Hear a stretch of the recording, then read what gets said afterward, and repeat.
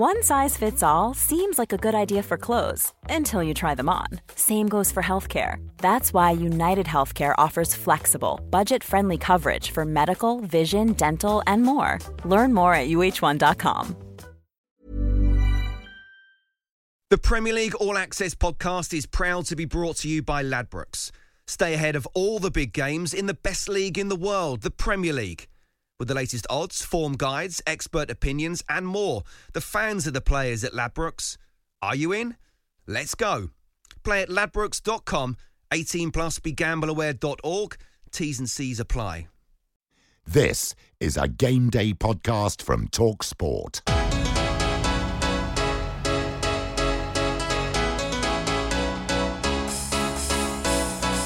Hello, this is Sam Matterface with another edition of the Game Day Preview Pod. Wow, what a midweek in the Champions League. After their worst home defeat in 137 years, Tottenham go to Brighton to try and win a Premier League away game for the first time in 258 days. It sounds like a developing crisis, but with a little seaside break. Will it revitalise Poch and his pals, or is this the beginning of the end? Arguably, the game of the weekend is the one that no one has chosen for live TV. Brendan Rodgers goes back to Anfield for the first time with Leicester's Flying Foxes. City take on Wolves, Chelsea go to Saints, Burnley take on Everton, West Ham face Palace, Wilder's Blades go to Watford, Villa travel to Norwich, United are off to Newcastle for another iconic game of yesteryear where everyone will be talking about the good old days. But remember, as a wise Argentinian once said in the aftermath of a defeat to Bayern Munich, football is about today, not yesterday. After a result like today, it's so important to stay calm. You are not going to fix nothing shouting or talking, or now when the emotions are on the skin, you know. Wise words indeed. Our soccer sages this week are David Connolly. I would list his clubs, but it would take longer than a VAR review. So I'll say Republic of Ireland International. Hello. Hello, how are you doing, Sam? Good, that was a better one this week, wasn't it? It was. TalkSport International football editor Tom Rennie is here. Hello. Hey, Sam. Once told us, in fact, he told us only a few minutes ago that he wanted to play for Real Madrid, but he's still waiting for the call and still thinks there might be time. Unlikely. Right, let's get on board the bus to Brighton. Terrible mistake by Webster, and he's taken down Mason Mount, and a penalty's been given to Chelsea. A heavy touch from the Brighton centre-half inside his own box. He's bearing down on goal, Harry Kane! And a sliver of the goal to aim at.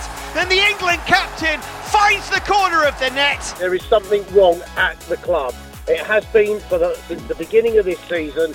Something is not right. Christian Eriksen, first of all, he doesn't want to be there. He should have been froze out from the start of the season. Pochettino, over 5 years, he's done a great job. But I just feel like it's coming to an end now. I think Poch has lost the dressing room. I think he is a lot to blame. And I think he's gone stale. And quite frankly, I do think we need a change at the top. Munched by Munich, 2 open against Olympiacos, loose at Leicester. The worst thing about Tuesday night's horror show with Tottenham was the capitulation for me. Poch's admission afterwards that they may have given up a little bit towards the end of their heaviest home defeat in their 137-year history. We talked at length about this last week, but this is not getting any better. You've been in dressing rooms. You've been around teams that have had issues. As an outside observer with a good degree of knowledge, what on earth is going on here? What does it look like to you? Well, where can we start? I mean, there's so many problems here at Tottenham, isn't there? First of all, are we overreacting? No. Second of all, what do you think the problems are? Oh, there's a lot. Style of play, I think, is one of them. The biggest one has to be the players' contracts in the background. That has got to be the biggest one to me.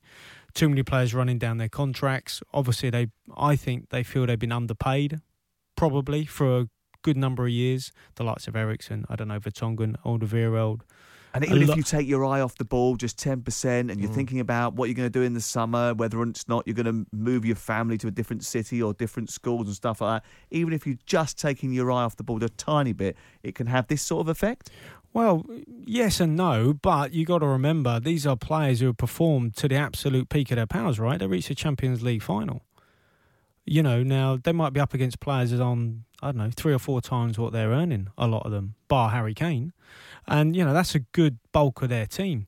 Your Danny Rose was left off the pre-season tour. out of his own choice, though. I mean, I've spoken to him, and he's been trying to get away for ages. I mean, he wants to be at a different club, doesn't he? He wants to not play football anymore, is what he wants, I think. He wants his retirement and wants to get onto the second stage of his life. But does he? Or is it that just because of circumstances where they are now with the manager in charge? I don't know. There just seems a lot of unhappy people down there at the minute. How do you solve that? And can you solve that? It's funny, I've been thinking about this a lot recently and chatting to our colleagues who work in our Bundesliga team, and they keep drawing comparisons to Jurgen Klopp's final season at Borussia Dortmund in 2014, where many will remember, come the winter break, they lost to Werder Bremen 2-1. They were second bottom at that point. That team had Aubameyang, Gundogan, Hummels, Mkhitaryan, talents all across it, and something had just gone wrong. Something that it's so hard to put your finger on, apart from the fact the manager doesn't either want to be there anymore or he feels he's done all he can and the players stop performing for him. Whether that's the slight drop in performance levels, I don't know. We have seen that with Tottenham. We saw that with Dortmund back then. And what happened was Klopp stayed, got them to 7th, second half of the season, and they rallied. But everyone kind of had the feeling we should have all shaken hands and moved on. And you watch Tottenham right now, and you watch them from the back end of last season even, going towards that Champions League final. The motivation was there, the organisation was there, the spirit was there. Something has gone, and I think it's because, as Alex Crook mentioned on this show last week, the manager doesn't want to be there anymore. A lot of the players don't want to be there. They've got a wonderful model of keeping unhappy players, but eventually everyone in the dressing room looks at each other and goes, hold on, none of us are happy here. So why are we still here? And I think that's what we saw against Bayern Munich. I think one of the key problems Spurs have got is their two most important people, Harry Kane and the manager, have really the only two that have signed long-term deals. You know, everyone else is kind of in a state of flux at the minute. So, and neither of them look particularly happy, let's be honest about it. I mean, they're pretty revved up. I mean, apparently Harry Kane's got stuck into them in the dressing room. The manager keeps coming out with odd statements before and after matches. I mean, they've thrown away leads against Bayern Munich, Leicester, Olympiacos, Arsenal. They've lost to Colchester on penalties in the cup. I mean, they were blown away by Bayern Munich. Absolutely blown away. There's some of these situations though where you need to show a little bit of, you need to show a little bit of gumption about you, and they haven't done that. But this is he said to me balls, actually. He said to me in the tunnel at Leicester, he said, we need to show bigger balls. That's what he said. What you do in the tunnel at Leicester is your business, okay? But I think with this side is that some of the great sides we've watched over the years, when they've had their wonder seasons, they've then reinvested. And no offence to Ndombele and the players that have come in, but they needed this summer, with the world being their oyster. No one in Europe had looked at Spurs as much as they had in the last 3 months of last season, and they haven't improved again. There's reasons for it. We all know the reasons for it. But I think players have gone, well, I've got to the top of the mountain and just missed the peak. It's not going to happen again for us. So what you're saying is we all saw it coming. Everyone's spoken about this, that eventually this was going to end up being the case at Tottenham. Now we've got to that point, we've got to wait it out and see what happens. Well, yes, but you got to remember last season they lost the first couple of Champions League games, didn't they, too? Yeah, so they didn't get off to a great start in the Champions League. They were better in the league, though. But yeah, when you allied it to, obviously, the cup, the league performance, it all just adds up. And I think it's the key is, but one of the key things I think as well is when you're in that dressing room. I've been in dressing rooms with, you've got your top players. They've got a top player in Christian Eriksen. He is arguably him and Harry Kane, they're two absolute world-class players. One of them obviously doesn't want to be there. One of them isn't even in the team, and he'd walk into most teams. He'd probably walk into the Real Madrid team, but he's not in Tottenham's team. We better talk about Brighton, because they've changed their style a little bit from last season. They've had to put the brakes on it because no Trossard, who seems likely to be key to that system. Is there any chance that they can cause a few problems for Tottenham here? Because they didn't cause too many problems at Chelsea last week until right at the very end when they hit the crossbar from a set piece. Well, yeah, I think that was because obviously they introduced young Connolly off the bench and Glenn Murray, so they went for it a little bit more. Very defensive. Look, if they try and play out as they did, I think Tottenham will have joy like they did against Bayern Munich in the first 30 minutes. The problem, I think, for Tottenham is they ran out of gas, as you would against a side that has Coutinho, Thiago, Kimmich. You can go on. Lewandowski. Brighton don't have that. So Brighton, if they go and play out, Tottenham are just going to take it off and make no mistake. So I think Graham Potter they'd have to be a little bit cautious here, thinking, right, if I played like that against Chelsea, am I going to play like that against Tottenham? I don't know. I think they're going to come up short. One thing I will say on Brighton, I did the Newcastle game a couple of weeks ago where they should have won 3 or 4-0. They bossed that game. Fantastic going forward. Couldn't finish their chances off. I think creatively, Graham Potter has hit on something. I think he's got players running for each other. I think they know how to exploit the space behind backlines, and they're going to come up against a side that have just conceded 7. Can't change very much. Maybe Davinson Sanchez comes in for Vertonghen this weekend, potentially, or Alderweireld, but can't do both, obviously.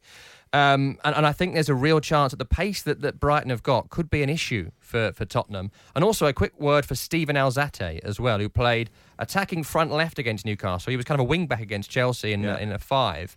He's a young kid, 21, come from Leyton Orient, not afraid at all to play in big games against big teams. Well, and I think he looks very good. One of those who did cause a problem towards the end of the Chelsea game, didn't he, on Saturday afternoon? I just wonder how Brighton will ever change to acclimatise to the Premier League, right? They have failed to score, since they've been promoted, in 34 Premier League games. How are they going to change that? You look at, say, Burnley. You look at Burnley's goals at the weekend. 2 balls into the box, bang, in the back of the net. Pretty direct.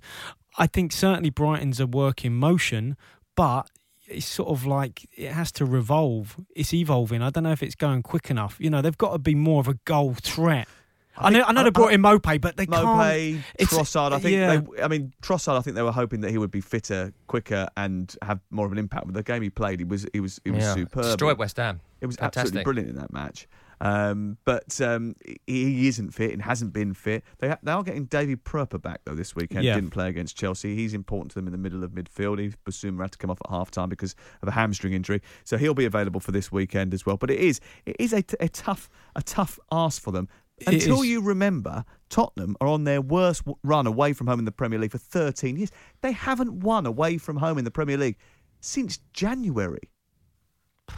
See, no one's got anything to say about that. It's just staggering. That is half the problem, isn't it? That's what happens in the Tottenham dressing room. Poch walks in and says, we haven't won away from home in the Premier League since January, and everyone just stares at him. Where's my contract? Say half the squad. Right, OK, Game Day on TalkSport this weekend brings that match to you live. 12:30 kickoff on Saturday. I'll be there with Reshmin Chowdhury and Stuart Pearce. Access on over the course of the rest of the world is available on Premier League Live. Let's crack on.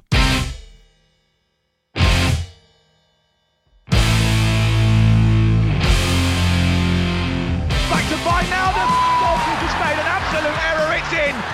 It's stuck between his legs, and Dean Henderson has a bright red face of embarrassment. You have to be ready to play your best football. If that's not working out, then you still have to fight for the result, and that's what we did tonight. 5-0 Leicester City. It's a 5-star showing from the Foxes. They lose a man, and then it's a real good opportunity to show how you play against 10 men, and I thought the players were excellent at that. But I thought second half, the appetite and the hunger to press the game, 11 v 10 was superb, and by doing the right things, the players got their reward. Guess who's back? He took Liverpool to within a match of the title in 2014. He won everything at Celtic. He swaggered to the Premier League with Swansea, but for some reason I always feel as if Brendan Rodgers doesn't really get enough credit, does he? He's quite a nice bloke, Brendan Rodgers, as well. I saw him for the first time after Leicester-Tottenham a few weeks ago. I hadn't seen him for 4 or 5 years. He walked out of the dressing room, shook my hand, and said, "Sam, nice to see you." I thought, what a nice guy. The charm offensive is already working. Maybe he knew the podcast was coming up. Yeah. Maybe it's just a nice tactic. I don't know. But he's got a wonderful team here. They defend well. They don't create bucketfuls of chances, but they're very ruthless in front of goal. They aren't a counter-attacking side, which they were when they won the title in 2016. They're different. But can they beat Liverpool? Yeah, they can do. It's going to be really difficult, obviously, make no mistake. But looking at the Newcastle game, and it was one player that's gone unnoticed, and he's a lad I played with, and I thought he was absolutely superb. I think he's one of their best signings. That's Johnny Evans. Yeah. £3.5 million he was. Absolutely. Look, he knocked my 2 front teeth out, which is why they're white and the others are a bit yellow. What did you say? Come on. Tell us that story. It was just in training, to be honest. And, as you go up against each other, and I controlled the ball, he came from behind and tried to... I don't know why. I tried to take it off my chest. Obviously, if he misses it, he hits me right in the teeth, which is exactly what he did do. And your teeth look fantastic now, though. They're like Brendan Rodgers' Not teeth. quite as good as Brendan Rodgers, yeah. You knew where I was going there, didn't you? Done you a favour. Yes. I mean, this is the battle of the Gnashers, isn't it? It is. Brendan against Jurgen. He definitely comes out on top. And that's why I think it couldn't be the night game. Hey, you played Firmino in the final. I think you played Firmino in the final, wouldn't he, Rodgers? Rodgers, Firmino, and Klopp. Get you up there That'd be the semis. But anyway. Ross from Friends, it'd be brilliant. Going back to Johnny Evans, what a player. What a player. I mean, he was so good against Newcastle. If I had a camera, I'd show you the little clips about everything he does. So calm on the ball. You talk about they're not counter-attacking. It's because they got players like him at the back. He was so calm and assured. You know, there was times against Newcastle he just stood still in his own box with the ball being pressed, and he just waited for the forward to move. When he moved, he then decided what he was going to do. He was so good, I can't tell you. He covers the ground really quickly. Look, Sionku at the minute's getting all the headlines, you know, for filling that void from Maguire. But I tell you what, Johnny Evans is top. I mean, I must admit, I think most people listening will be sitting here thinking, when David Connolly says, Johnny Evans once knocked my 2 front teeth out, I was going to get a bit of a better story. Yeah. I was hoping for a nightclub. I was hoping for this wild night in 09. Well, I tell you what, he was going out with a girl at Newcastle Uni at the time. So I remember when he was injured, the physio had to go around to pick him up. Well, Johnny, where you live? No, I'm living at this address. He would turn up. He said the place was just full of students lying on the sofas. There'd be takeaway boxes everywhere. So he'd be like, Johnny, what are you doing? Now that's a better story. Yeah, there we go. So, yeah, he's a really good lad. The moral of the story is that he's a good lad. Okay, I don't think Liverpool were particularly good against Sheffield United last Saturday. They gave a couple of chances, quite a few chances to Sheffield United. I don't think Leicester will turn down. Do you get the sense that Liverpool are about to drop points? I'll tell you what's interesting about Liverpool for me is that having watched them a few times this season, they seem desperate for Mo Salah to reignite the magic we've seen from him. He has not played badly, which is why it's not a big headline story. But we saw it against Sheffield United. We saw it against Burnley. When the subs come on late, he gets pushed central and they do anything they can to get him a goal, which they did against Sheffield United last week. Henderson made that save to stop it going from 2-0. There's something up there at the moment. Again, this is why football's so interesting to talk about, because I can't answer this, but there's something about the front three which is not clicking. And because of that, they didn't create any really massive chances for me against Burnley. The same against Sheffield United, though, of course, late on, they kind of got on top. There's something about it which isn't as free-flowing. And I was reading about Sadio Mane this week. He was kind of dismissing the whole Salah didn't assist me at Burnley kind of argument in an interview. And he said, we're all friends and all that sort of stuff. But then he said, we want to be scoring as many as Man City. We think we can do that. And that's why we're all a little bit selfish in those kind of situations. But they're not doing that. And they should be. They are miles better than Sheffield United, miles better than Burnley, player for player, but they're not doing it. Well, I know what Mane's saying there, but I don't think they have to outscore Man City. If they keep it as they did last season, which was their goals against basically in half what it was, they're not going to realistically get that close to City. I don't think in goal scoring. But that's not going to be the deal breaker in the league. I looked at last season. They had 7 draws. 5 are away. Chelsea, Arsenal, West Ham, Man U, Everton. They turn one of them into a win. But they haven't done those sort of trips yet, have they? They haven't. But and the they Chef could have U, come and done the Chef U was one of them. I think that could have been a draw. It could have been one of those that was a draw, but they just got it over the line. And I think there is something in that Salah Mane. If you look at the chance where Mane hit the post, Salah was in, right? He passed it for Firmino thought, can I be greedy here? Oh, I better not. Oh, you have a go. Gave it to Mane. He hits the post like, David Connolly's tea party, ladies and gentlemen. Does he do it in that voice? Yeah. I could do that for a bit longer. There's not been as much rotation as I maybe expected with Liverpool's front three. I mean, is he going to have to find alternatives to those in order to keep them sharp over a longer period of time, bearing in mind the relentless number of games that they've got to play? Yes and no, although I think they've got a few extra options in the middle of the park who could possibly, nick them a goal or two, but it's like Leicester. If Vardy's out of the team, who's going to score the goals? Liverpool are pretty similar. There's not that much else in reserve, but you could kind of say that about all the teams, right? You said about Arsenal with Aubameyang. They've picked a style, they go with that style, and they believe that style's going to win the Premier League, and 7 wins from 7 suggests they're probably right. OK, Jamie Vardy loves scoring against the top 6. No one has scored more goals against them since the start of the 2014-15 season than him. Just one other thing I'd say. Obviously, you know about the throwing coach, right? Yeah. That Liverpool have got. Yeah. So Thomas Gronemark. Yeah, Gronemark. So this is interesting. They were something like 18th out of 20 teams last season in terms of keeping the ball after a throw-in. Right. Which is pretty poor for a side that obviously nearly won the league. Coach. I tell you what, I'll bring in a throwing coach, see if I can improve it. And I think when he did, a few people said, this is stupid. What a waste of time. And now they're first in terms of retaining possession from a throw. You said this was interesting. I was going to say, Was It is. that worth interrupting my Jamie Vardy stat? Yeah. Which I hadn't quite finished. He's doing Jamie Vardy, one of the most electrifying players in English football for 5 years, and you want to talk about throw-ins? Well, because if you're looking for the marginal gain, you're wondering, is that going to be enough? Have they got enough up top? Maybe the little... He's still going. Yeah. He's still doing it. Is there anything in Still that? throw-ins. No, okay. Still throw-ins. No, it is really interesting. But just not just as not for us. interesting, yeah. What's your favourite chess move, Dave? Tell us all about it. Leicester haven't won at Anfield since the 3rd of May 2000. 2-0 that day. Can you give me the goal scorers? Muzzy, is it? No. That was actually the year before at Emil home at Filbert Heskey? Street. No. He was playing for Liverpool that Steve day. Guppy? No. Matt Elliott. No. Ooh. The other centre half. There'll be people absolutely screaming at their pods right now. Tony Cottee. Oh, should have got that. I don't think you would ever have got this. Phil Gilchrist. Ah. No, I wasn't getting that one. No. Should have got Cottee, though. Okay, let's get Alex Crook's take on Norwich against Aston Villa.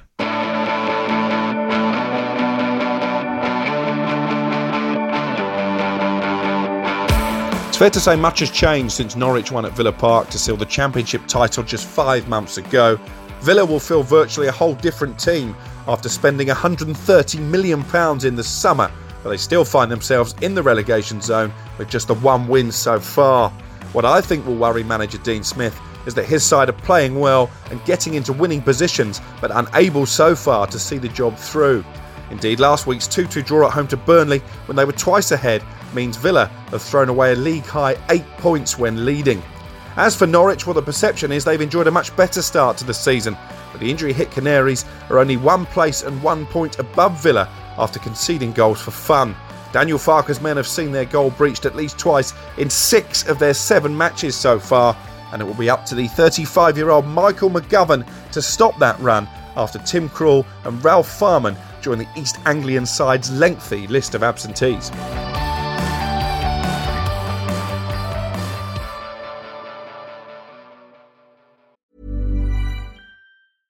Cool fact, a crocodile can't stick out its tongue. Also, you can get health insurance for a month or just under a year in some states. United Healthcare short-term insurance plans, underwritten by Golden Rule Insurance Company, offer flexible, budget-friendly coverage for you. Learn more at uh1.com. Quality sleep is essential. That's why the Sleep Number Smart Bed is designed for your ever-evolving sleep needs. Need a bed that's firmer or softer on either side? Helps you sleep at a comfortable temperature? Sleep Number Smart Beds let you individualize your comfort so you sleep better together. J.D. Power ranks Sleep Number number 1 in customer satisfaction with mattresses purchased in-store. And now, save 50% on the Sleep Number Limited Edition Smart Bed for a limited time. For J.D. Power 2023 award information, visit jdpower.com/awards. Only at a Sleep Number store or sleepnumber.com.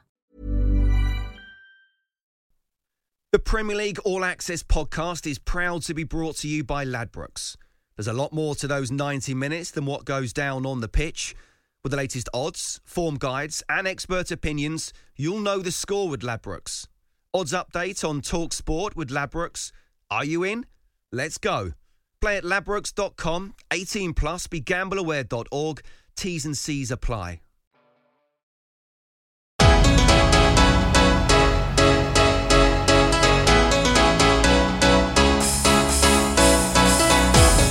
What a fine goal! Alla to Yarmolenko, back to goal. Span popped it in the corner. It's 1-0 to West Ham United. And he scores! Crystal Palace take the lead. Milivojevic, his imperious record at taking penalties continues. Absolutely no doubt about that one. Live on Game Day on Saturday on Talk Sport, 5:30, West Ham against Crystal Palace across the world with us on Premier League Live. West Ham showed a lot of fight against Bournemouth. Might have benefited from a bit of VAR high bar. Tom really loves West Ham more than he likes garlic bread.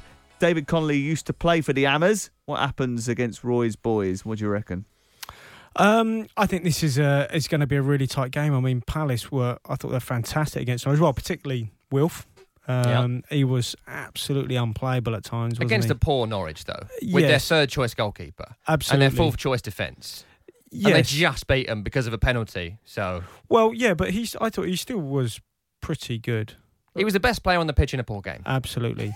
But I think that he he'd be the sort of one player I think out of the Palace side that would really cause West Ham some problems, who I think look terrific at the minute. I know they concede a little bit porous, and this certainly is were. the big concern, isn't it? Because Lucas Fabianski, one of the best goalkeepers in the Premier League, certainly one of West Ham's best players over the last couple of years, he's out. I think it's a massive, massive problem. Looking at 3 months as well for this injury Fabianski's got. And you watch West Ham under Pellegrini, they are so open. Yeah. They leave so little cover for the back five if you include Declan Rice in there. And the other five just go forward, do their thing. Mark Noble can't get back. He's playing a lot further forward these days. Lanzini goes, the others go. And he makes a lot, Fabianski, of crucial saves. He's athletic. He's commanding.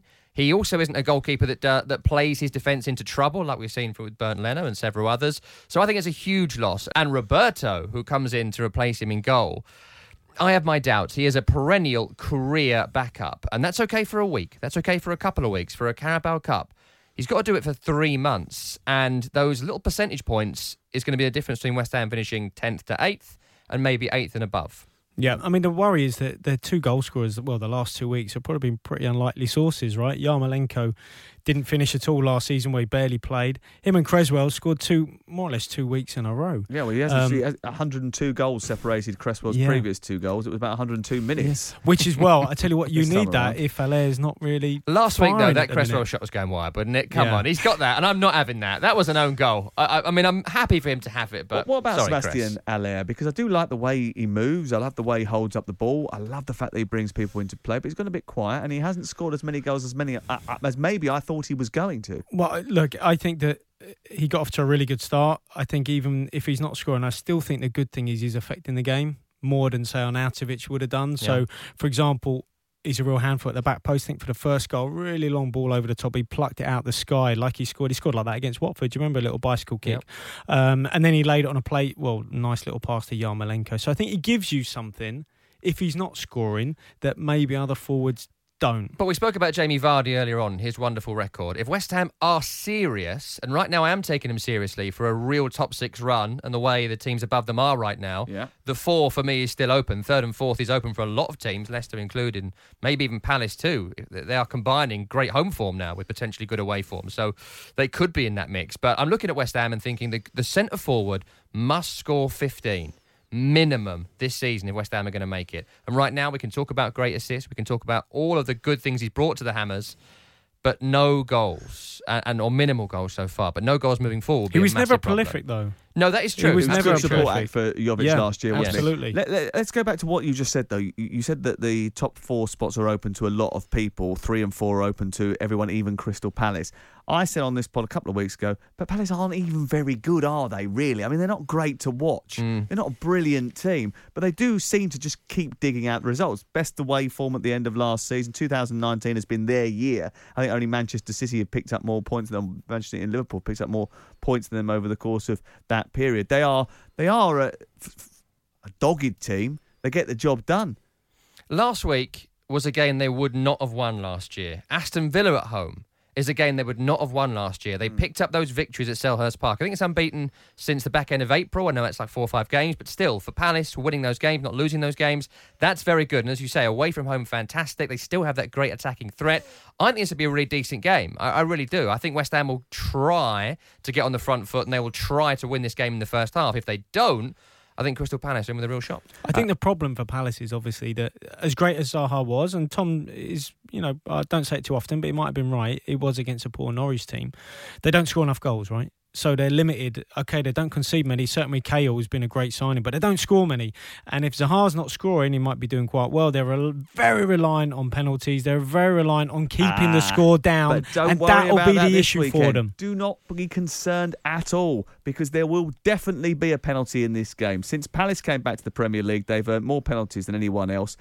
And over that same time frame of 6 years, who's conceded the most penalties? The Hammers. Correct. Gotta be. Right, okay. In the good old days of Fergie and Keegan, this would have been top of the running order. But these two fading forces are falling faster than the pound. Cuts it back now to Pogba. Breaks to McTominay. McTominay! Oh, yes! Oh, yes, for Manchester United. Scott McTominay finds the top corner. There's many things that we look at, and many things that gives me loads of confidence. Looked ungamely, couldn't get the shot away, and then there's a late challenge here. Dennis Pratt has gone down. It's a straight red card for Isaac Hayden. Yeah, very strong words, you know.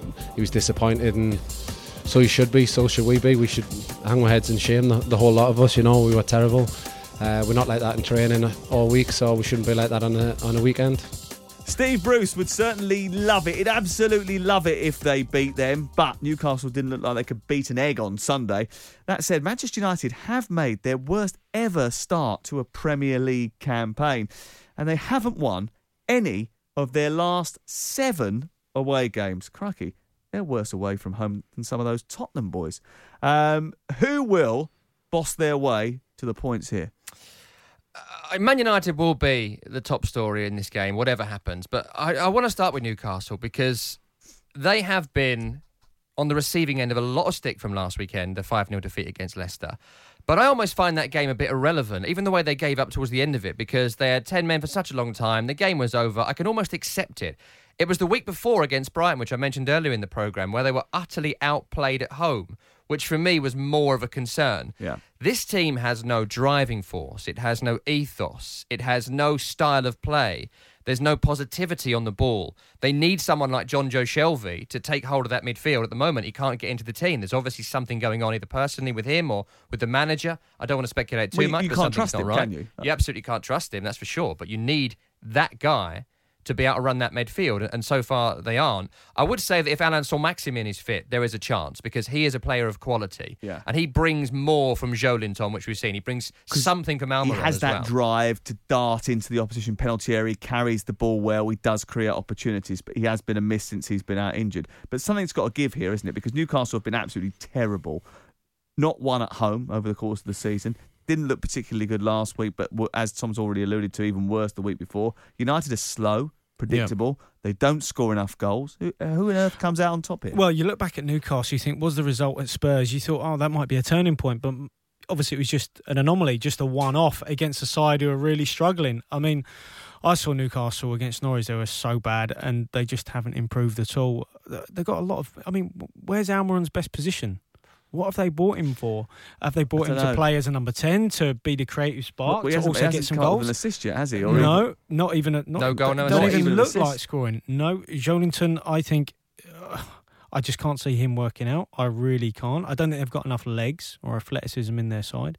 And I think the odds on Bruce going have already come down. But who could do a good job? Who could do a good job at Newcastle in this current position? Yeah, it's impossible. I would argue that Rafa didn't do a particularly good job. He did a perfectly acceptable job with an average squad. Well, if you look back at their start of last season, it was absolutely dreadful, wasn't it? I mean, they didn't win any of their opening 10 matches. I mean, I think they've only lost 4 home games at home from the start of the season on 4 occasions since they were formed in 1890 or something. But 2 of those have come in the last 5 seasons. Yeah, 2015 and 2018 it's happened to them. And then it's crazy. 1898. I looked at this as well this morning, and 1905 for the other 2, which is incredible. Well, it just shows you how bad a start to the season it has been for them and how rare that usually is. How regular it's starting to happen at this Newcastle. And it doesn't get any easier. I think they've got Chelsea. They've got Man U, Chelsea, Wolves coming up. Yeah. So October is going to be difficult with the international break as well. So suddenly you've got to find a way to get points there, haven't you? Yeah, they are tough games, but teams do pick up points in those kind of games. How do they do it? Well, under Rafa, they picked up points in games like that. By going ultra, super, mega defensive. Is that what Steve Bruce should do? Yes, but he doesn't have the likes of Rondon and Perez anymore, who might go and nick him a goal. That's his big problem. I mean, they've lost, and we spoke about this, right? It's numerous times. They've lost half the goals out of their side. Half. They scored 50%, more than 50%. Rondon and Perez. They scored all of their goals between the 2 of them, didn't they? I mean, pretty much last season, they scored all of their games, and they replaced it with a guy who doesn't look like he's going to score a lot of goals in Joelinton. Almiron clearly has got some sort of like writer's block in terms of goals. Yeah. And they don't create any chances for anybody else from even set pieces. Fabian Schär's probably their most prolific goal scorer. Well, even some of the defending, Lascelles, for example, when everyone lauds Jamie Vardy's movement, I don't know if you saw the goal from Ricardo Pereira. Yeah. So Ricardo Pereira, he's the right back, driving through the middle of the park, right? Jamie Vardy makes a diagonal run. Okay, Lascelles has just got to pass him on. He doesn't track the run. Leaves a massive He hole. leaves a massive hole the size of the A1 for him, Pereira, just to drive into and bang it into the bottom corner. You're like, okay, Vardy, that was good movement, but it's terrible defending from Lascelles. They'll miss Isaac Hayden as well because of the sending off last week. That was a terrible tackle too. It was stupid. But we should talk about Manchester United. Ole Gunnar Solskjaer. Do we have to? Well, I mean, we said Can last I ask you week. a question about this? Sorry, because you were at the game. Yeah. So I was doing the commentary for our international partners, but you were there watching it and being able to absorb it. And after the game, I had a chat to Paul Parker, and we couldn't quite assess the game. We couldn't assess what United were trying to do. Can you break down their performance for me? Because No. I can't. I couldn't work out what either team were really trying to do. I thought it was a very poor game. I read somewhere someone the day after said it was really intriguing. I didn't think it was. I thought it was a game that really lacked tempo. I mean, having been to some brilliant matches already this season, and having been to Tottenham against Leicester, which I thought was a real high energy match, I thought this really lacked any real tempo, passion, rhythm. Monday night, anything to do with it, do you think? I just think they're both teams that look a bit rudderless, really. I was really surprised to see Rashford play. He needs a rest, clearly. Yeah. I mean, excluding penalties, he's scored with just one of his 36 shots in the Premier League this season. He had an injury the week before. Why picking him again? He likes Mason Greenwood. He's bigged him up. He's allowed Lukaku to go. He said, trust me, I'm invested in youth. This guy's the best finisher we've got at the club. And then he left him on the bench when Rashford's clearly lacking in confidence. I thought that was a silly move. Well, what I think he should have done, and you're bang on, but he should have played Greenwood through the middle and Rashford out wide, just to take that heat off him, because I don't think there's some players that really want the mantle of being that number 9. Well, he's that certainly one of responsibility. And you know what? He's just better. Just play him out wide. Take that heat off him. If Greenwood is that natural finisher, and we've seen that, right? We've seen Greenwood take it onto his weaker side. We've seen him score 2 really good goals, haven't we? So I don't know.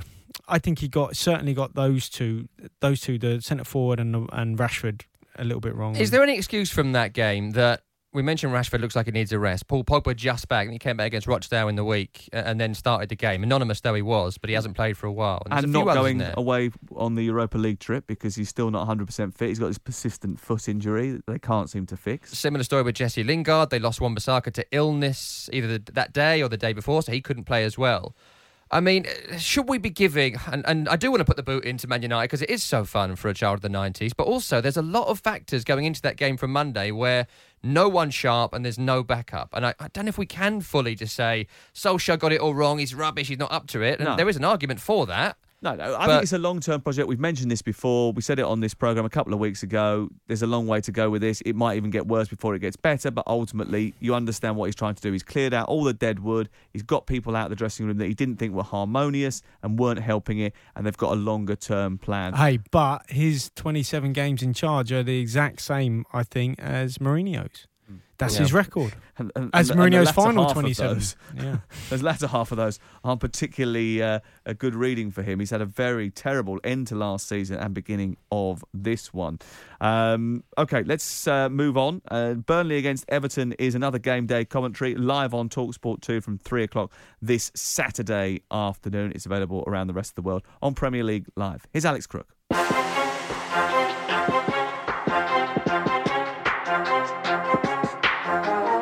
Well, before a ball was kicked, I think we all felt Everton should be one of the teams trying to force their way into the top 6. But it's been a disappointing start to the season for the Toffees, who sit 15th in the table, having lost 4 of their last 5 matches. But while Saturday's defeat at home to Manchester City did little on the surface to ease the pressure on manager Marco Silva, there were reasons to be positive. For a start, Everton registered 8 shots on target. That's the most the champions have faced in a single Premier League game in near on 4 years. And if they can repeat the feat, Silva's misfiring strikers may just get more joy this weekend. For a Burnley side renowned for their defensive stubbornness, I was surprised to learn the Clarets are without a clean sheet away from home since January.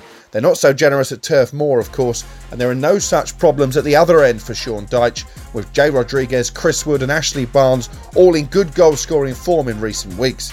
But with both teams struggling for shutouts, I'm predicting a high-scoring contest.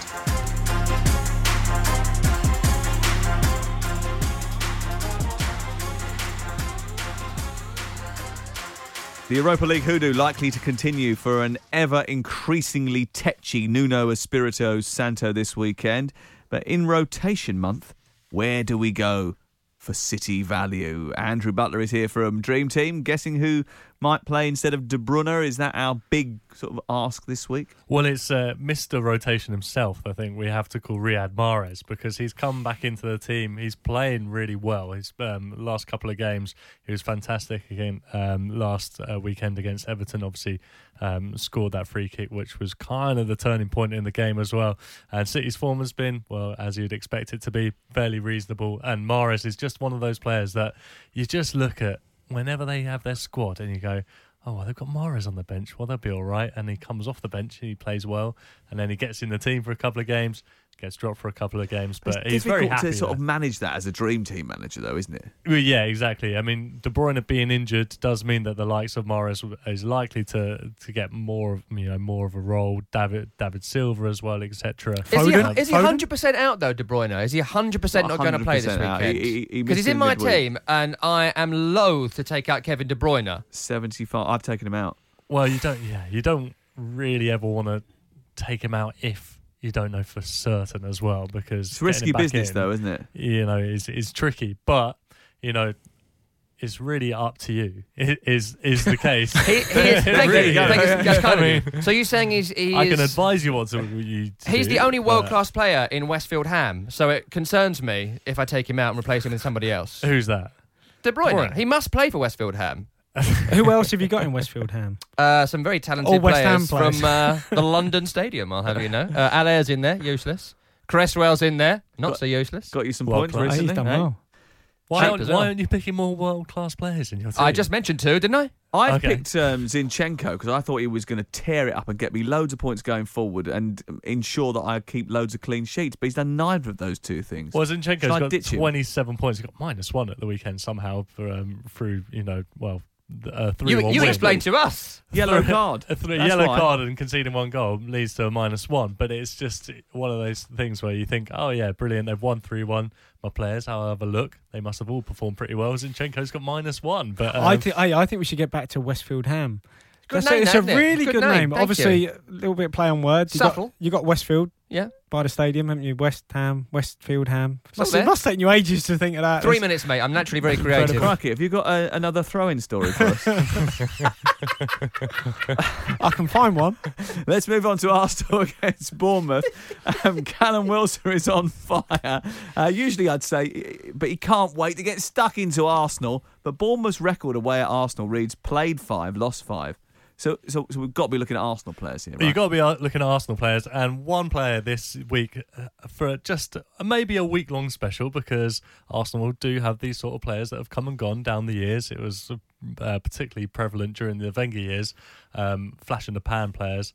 But Bukayo Saka is in the game at 1.5 million, and he's actually Arsenal's third highest scoring player on Dream Team this season, because he's playing in the Europa League. He scored a fair few points in the Europa League in the games that he's played, and then he scored 5 points this week against Man United as well. He's got 30 points. Arsenal, just across the board on Dream Team, haven't had an amazing time of it, apart from Aubameyang, who's got 56 points.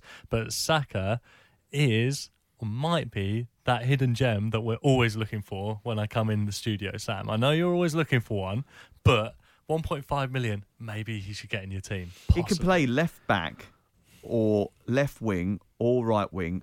I think I've even seen him play right back as well. He's a talented little lad, and I think he did all right in the game on Monday night, actually. Yeah, grew into it, didn't he? After about 20 minutes. Spots, yeah. Well, it was better than Pepe, but I mean, I know that's not really Talk high to me praise, about Pepe, because I genuinely think how many points he's atrocious. Has he got any points this year? Does Yeah, anyone Pepe's, own him? Pepe's got 25%, 25 points, and he's owned by 23.2%. What's he got 25 points? Sorry, Sam. He's owned by 23% of managers in the game. Yeah. They have Pepe. Purely emotional picks. Do people who play Dream Team not watch football? Obviously not Westfield Ham. He's not in Westfield Ham. He wouldn't get on my bench. Well, there is a bench, but yeah. I mean, he's God, he scored one goal. He scored one goal and he scored his penalty. And, Well done. and he's been performing well enough to get those 7 But plus he hasn't, ratings. he hasn't though, has he? I mean, he let's can't be cross, he honest. can't shoot, he can't pass. Apart from that, how do you enjoy the play, Mrs. Lincoln? Although I did say to an Arsenal fan this week, I said, "Oh, I'm a bit concerned about Pepe because he doesn't seem to appear to have taken to the Premier League as well as the young kid." And he said, "Yeah, but he didn't have a pre-season." How long can you make that excuse for? You could drag that out another few weeks. I think. Seriously? You're still using it. At least till the November international break, I think. What about Bournemouth then? Is there anyone in Bournemouth's squad that we should look at apart from Callum Wilson for this game? Because we just expect they're going to get beaten because they have done every other time they've gone there. Well, you'd expect they probably will. This game is definitely not one for the defenders across the board in Dream Team. So let's avoid, for example, Diego Rico, who I picked last week, who got 1 point, which is much better than my other picks, which we can skip over or you dwell on if you want to. But Josh King's in the game at 2.9 million.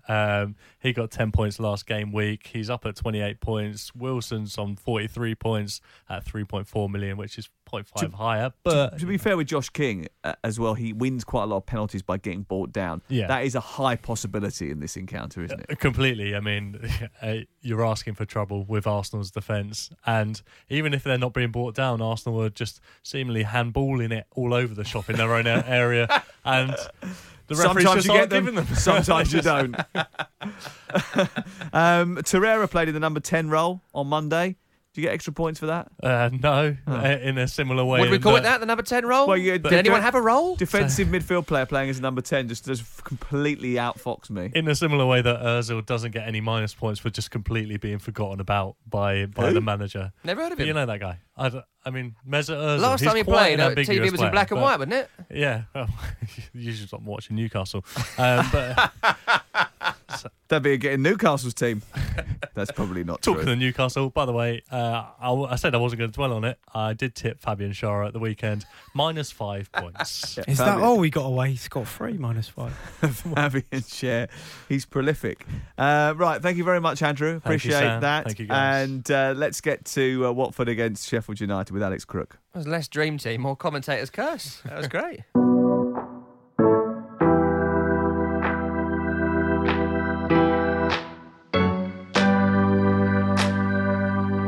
The fabled new manager bounce hasn't quite materialised for Watford since the return of Quique Sanchez-Flores, despite their gallant second-half recovery. In his first game back in charge against Arsenal, the Hornets remain the only Premier League team yet to taste victory this season. So why has it gone so badly wrong for last season's FA Cup finalists? Watford spent decent money in the summer, but record signing Ismaila Sarr is yet to fire, while the acquisition of Craig Dawson from West Brom hasn't had the desired effect on their leaky defence. Sanchez-Flores has told Danny Welbeck he can fire his way back into the England squad. However, that seems a long way off. The Hornets need to stop giving away early goals as well, after conceding first in 6 of their 7 matches. As for Sheffield United, manager Chris Wilder came under fire for his scathing post-match attack on his players after they lost at home to Liverpool live on TalkSport. Wilder will be hoping those harsh words have the desired effect at Vicarage Road. Frank Lampard takes Chelsea to Southampton. He had a sticky start. People were quickly on to him, but with a calmness and a surety and a belief in what he is doing, they started to get them looking a little bit better. They certainly were better against Brighton last week, a performance which they deserved to come away with 3 points from. The return of Callum Hudson-Odoi, Reece James and N'Golo Conte is going to be massive for Chelsea. Keeping him fit is clearly going to be a problem, but he is so very important for them, isn't he? Oh, yeah. I mean, what a top player. Great to see him back. I thought they were really good. And I think Lampard said after, didn't he? It's the first time really they've sort of played well for 90 minutes. Now, they might have been helped by maybe Brighton, by the opposition. But still, I thought they were superb. I thought that energy that they sort of missed, I think, when Mount was out the side. And it's interesting after him saying, you know, even Lampard saying, I didn't think Mason Mount would be this good, but he is this good. He's made a absolutely sensational impact on the team He itself. has, Not just coming off the bench or not being littered into little Carabao Cup games or European games. Yeah. he is one of the first names on the team sheet now. And he makes things happen. Yeah, So do you remember against Leicester? He pressed. Indeed, he got his first Premier League goal. Right, Adam Webster takes a heavy touch. He goes and presses him. He wins makes the penalty. He wins the penalty. So he makes things happen. But did you notice that when he did that on Saturday, and somebody else didn't do that, didn't follow him in behind, he started giving them a bit back as well. Brilliant. Yeah. So he already feels as if he's got license to do that, which I think is great. You know what's great about him? I was watching Dele Alli in the Tottenham game midweek against Bayern, and I remember him playing with a freedom 2 or 3 years ago, and watching him thinking he's playing utterly carefree and looking fantastic. He was almost just playing in a miscellaneous forward position because he could do that. And that's kind of what Mason Mount is now. Dele Alli now plays with the weight of the world on his shoulders. Mason Mount looks like he's never been happier. And that then leads to the leadership role. That leads to the goals. That leads to the creativity. That leads to setting the tone for this team. I think if Chelsea are to make it into the top 4 this season, it'll be because this guy steps up into that Hazard role. We've not mentioned Hazard for a few weeks. We've not mentioned players trying to replace him because it hasn't been a topic of discussion, because this guy has done it. Well, two things. Chelsea have actually been able to rely on other people, and I don't think the expectation is as high as maybe it could have been if they'd bought in a multi-million-pound replacement for Hazard. And also, Hazard himself hasn't had a particularly good start to his life at the Bernabeu, despite the fact that they are somehow top of La Liga. Southampton yet to win at home this season. They weren't too far away from Liverpool when those two met on the opening couple of weeks of the campaign. They took points off Manchester United. With their speed on the counter-attack and the fact that Chelsea are quite open, is there a danger here for Frank Lampard that his team could get beaten by Redmond? Bertrand's back in the side, adds balance to the defence. Yes, possibly. Danny Ings is scoring again. Yeah, really good to see Ings off the mark. He scored 2, didn't he, against Portsmouth, and obviously got a little bit of confidence from that. Nicked another goal. How were you that night? Were you blue or you were red? Oh, you were red because they won. No. I was sure? You're definitely blue, red and white. Right, okay. But look, do they have Che Adams fit? I think it'd be a handful for Chelsea. I don't know if he will be. Djempro's really important for him, obviously. He's got that little bit of that bit of X factor. Yeah. So they've certainly got the players to hurt you. Don't know if Gineppo's going to be back actually in time. Yeah, that might be the one concern for them. They lost Soares in the warm-up last week, so he had a little bit of a rejig in the back 4. I think he's always having a rejig in the back 4. That's the problem. Hey, what a segue in. Yeah. So that's I think one of the key issues. You two are symbiotic. It's fantastic. Yes, we are. It's like watching one person. Yeah. Can he get that right from the off? There's obviously something gone on with Ryan Bertrand. You know, I went to the game at Craven Cottage when they played Southampton in the Cup, and apparently, he didn't really fancy the trip. And since then, he hasn't really been in the side. Now, he's had to sort of, swallow it. I think Hassel-Hurton and think, right, what's best for the team? I better get him back in at left back and play players in their rightful positions. But obviously, Soares was missing out. So I don't know. Will they play a back 3? Will they? It was back 3 against Tottenham, I think, at the start. It was, yeah. So I don't know. I don't know if he'll go back. What was it against Bournemouth? I don't know. It was a bad night, is what it was. It was a back 4, a back 3, and then a back 4 again inside 48 minutes. Yeah. I would say on Southampton, I've covered them a couple of times this year, and a couple of my friends are Saints fans as well. And I just think this is an extremely functional side with an extremely functional manager. He knows the mechanics of a football team. But what he doesn't have is players, unless Redmond has a turn of brilliance, which he has brought out of him, or Gineppo is fit, which he's not.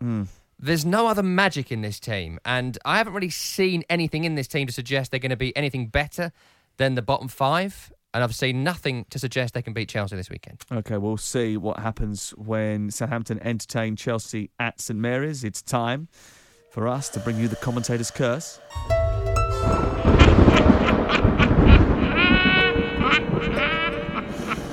OK, it's time for the commentator's curse. We're going to provide you with a statistical reason as to why a player, club or manager will definitely do well in this round of matches, only to put the commentator's curse on them. Happens all the time behind the mic. Tottenham have come out in this second half with renewed vigour after conceding just before the break. Yeah, you know what happens next. We'll take one each. Tom, do you want to go first? Yeah, I'd like to do one on Sadio Mane because I'm a man that loves symmetry. And this statistic has some wonderful symmetry to it. Sorry, hold on. What do you mean you're a man that loves symmetry? I like things to be you got a bit of OCD? Equal on either side. I'm the kind of person that during a game will line up my remotes on the table in front of me to make sure that they are in the right order, So in either your side bedroom, of my eye. do you have exactly the same bedside table Yes. as Mrs. Rennie? We have exactly the same bedside table, exactly the same drawers in front. The television goes in the middle. Okay. The bed is identical. Oh, you have and we a both TV sleep in on the top of bedroom? each other. It's all there. Anyway, here's my stat. If Sadio Mane scores, it will be his 50th Premier League goal for Liverpool in his 100th appearance for the game. This is a lovely energy between those two. He will also be the 10th different player to score 50 in the competition for the Reds, more than any other club. So there you go. Just a nice symmetry in the Clean stats statistics. I like that. That's So it's good. definitely not going to happen now, basically. I'm going to stick with Southampton. I'm predicting another good day for Danny Ings. He scored in a very charged South Coast derby. Twice. He scored against his former club, Liverpool. He scored against Spurs. In fact, he's quite literally the small man for the big occasion, just like David Connolly. 5 of his last 6 goals in the Premier League have come against the Big Six. So playing against Chelsea this weekend, Danny, it's over to you. Or David, it's over to you. Oh, Danny first and then David. me. Go for it. Okay, so, I mean, the player we've spoken about who I think is going to get fed up at Arsenal pretty soon if they continue in the same vein, i.e. not challenging for much, is Pierre-Emerick Aubameyang. Yes. What a consummate finisher. Looking back at his goals so far this season, they've had everything. Little clever one-touch finishes like he did against Tottenham, always on the move. Against Watford, lovely little control and finish. We've seen him from free kicks. Look, he's got the absolute lot. But he can become the first Gunners player to score as many as 8 goals in his first 8 games since the Flying Dutchman.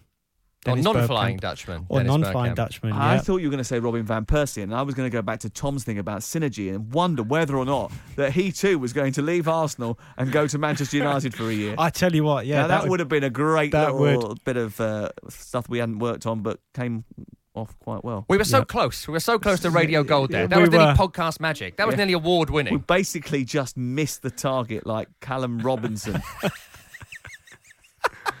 Right, okay, that's it for this week. I'm off to Brighton. Game day brings you Brighton against Spurs at 12:30 on Saturday on TalkSport. Back-to-back Premier League commentaries feature on TalkSport 2 and TalkSport later in the day. Saturday, we've got Burnley against Everton and West Ham against Crystal Palace. All the big games available outside the UK on Premier League Live. Have a good weekend. Enjoy yourselves. Thank you very much. You too. See you soon. The Premier League All Access podcast is proud to be brought to you by Ladbrokes. The latest odds, we set them. Form guides, we've got them. Expert opinions, we share them. The best fans in the world deserve the best. Be match day ready before the whistle blows with Ladbrokes. Odds update on TalkSport with Ladbrokes. Are you in? Let's go. Play at ladbrokes.com. 18 plus. BeGambleAware.org. T's and C's apply. Ever catch yourself eating the same flavorless dinner 3 days in a row? Dreaming of something better? Well, HelloFresh is your guilt-free dream come true, baby. It's me, Keke Palmer. Let's wake up those taste buds with hot, juicy pecan-crusted chicken or garlic butter shrimp scampi. Hello Fresh.